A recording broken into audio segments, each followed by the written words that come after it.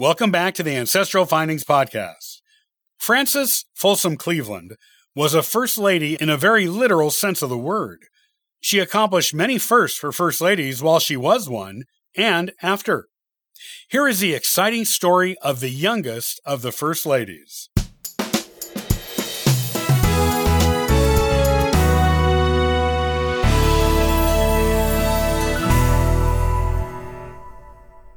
Frances Clara Folsom was the wife of 22nd and 24th U.S. President Grover Cleveland. Born July 21, 1864, in Buffalo, New York, she became First Lady when she was only 21 years old, and to this day still holds the record for the youngest sitting First Lady. Frances's parents were Oscar Folsom and Emma Harmon. Oscar was a lawyer, with a heritage going back to the first European founding families of Exeter, New Hampshire. In fact, all of her ancestors on both sides of her family were from England and were early settlers of the New England colonies.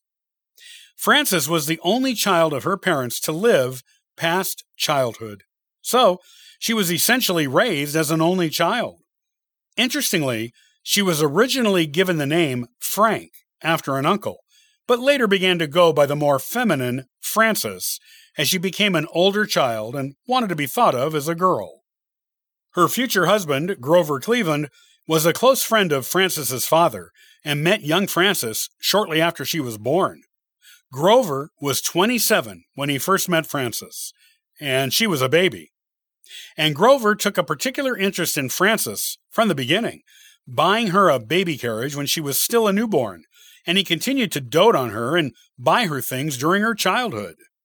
When Frances's father died in an accident when she was 11, he did not leave a will. The court appointed Grover Cleveland as an administrator of his friend's estate, which brought him into even closer contact with Frances, as he was now in charge of all the financial decisions having to do with her father's estate, which included her. Frances finished school and went to college, attending Wells College in Aurora, New York. It was some time while Frances was in college that Grover's feelings toward her seemed to have become romantic. He wrote her a letter in August of 1885, shortly after she graduated college, proposing to her. She accepted, though they did not announce their engagement in public until just 5 days before their wedding. This might have been because Grover was already president of the United States when he proposed, and their age difference may have caused a scandal if the public was given too much time to consider it. They married on June 2, 1886, at the White House. Frances was 21 years old at the time, and Grover was 49 years old. Grover was, and remains, the only sitting U.S. president to get married in the White House, not while in office, but in the actual building of the White House. Their age difference is the second greatest of any presidential couple, with only John Tyler and his wife having a greater difference, 28 years for the Clevelands and 30 years for the Tylers. Only family, close friends, and the presidential cabinet and their wives attended the wedding. The wedding was held in the Blue Room of the White House, and John Philip Sousa and his band played. The words love, honor, and keep were substituted in the ceremony for the traditional words love, honor, and obey for the bride. The presidential couple spent a 5-day honeymoon at Deer Park in Maryland. Naturally, the new First Lady, married to a sitting president, was the subject of a lot of interest from the media.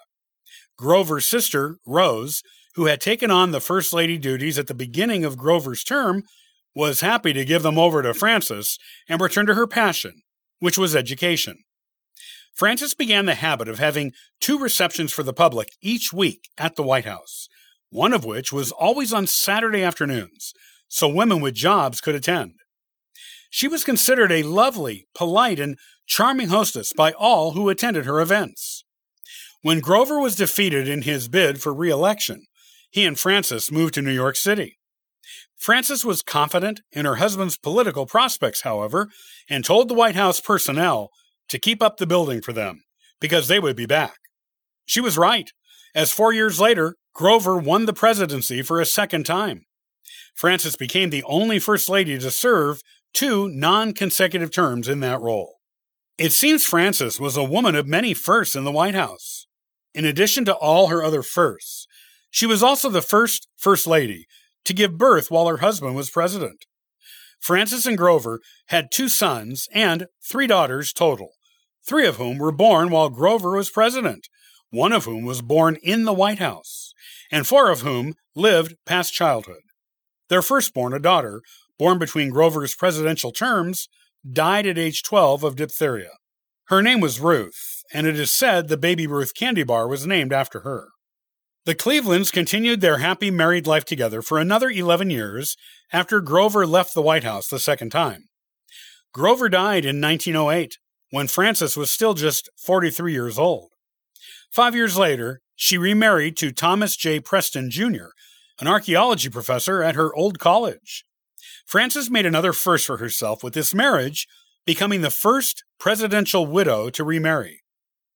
She was vacationing with her new husband, her 2 remaining daughters, and 1 of her sons in Switzerland the next year when World War I broke out in Europe. They left right away, using Genoa to head back to the United States. During the Great Depression in the 1930s, Frances took leadership of the Needlework Guild of America in its mission to send clothing to the poor. Frances died on October 29, 1947, while visiting her son Richard for his 50th birthday. She went peacefully and unexpectedly, never knowing a thing, at the age of 83.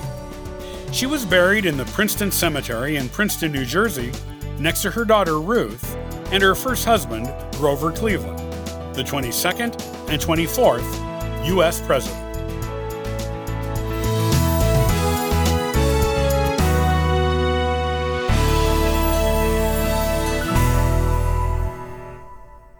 Well, thanks so much for listening and subscribing to the Ancestral Findings podcast. And be sure to visit ancestralfindings.com to download a free genealogy ebook, request a free genealogy lookup, and sign up for the weekly historical postcard giveaway. Now, I hope you have a wonderful day and happy searching.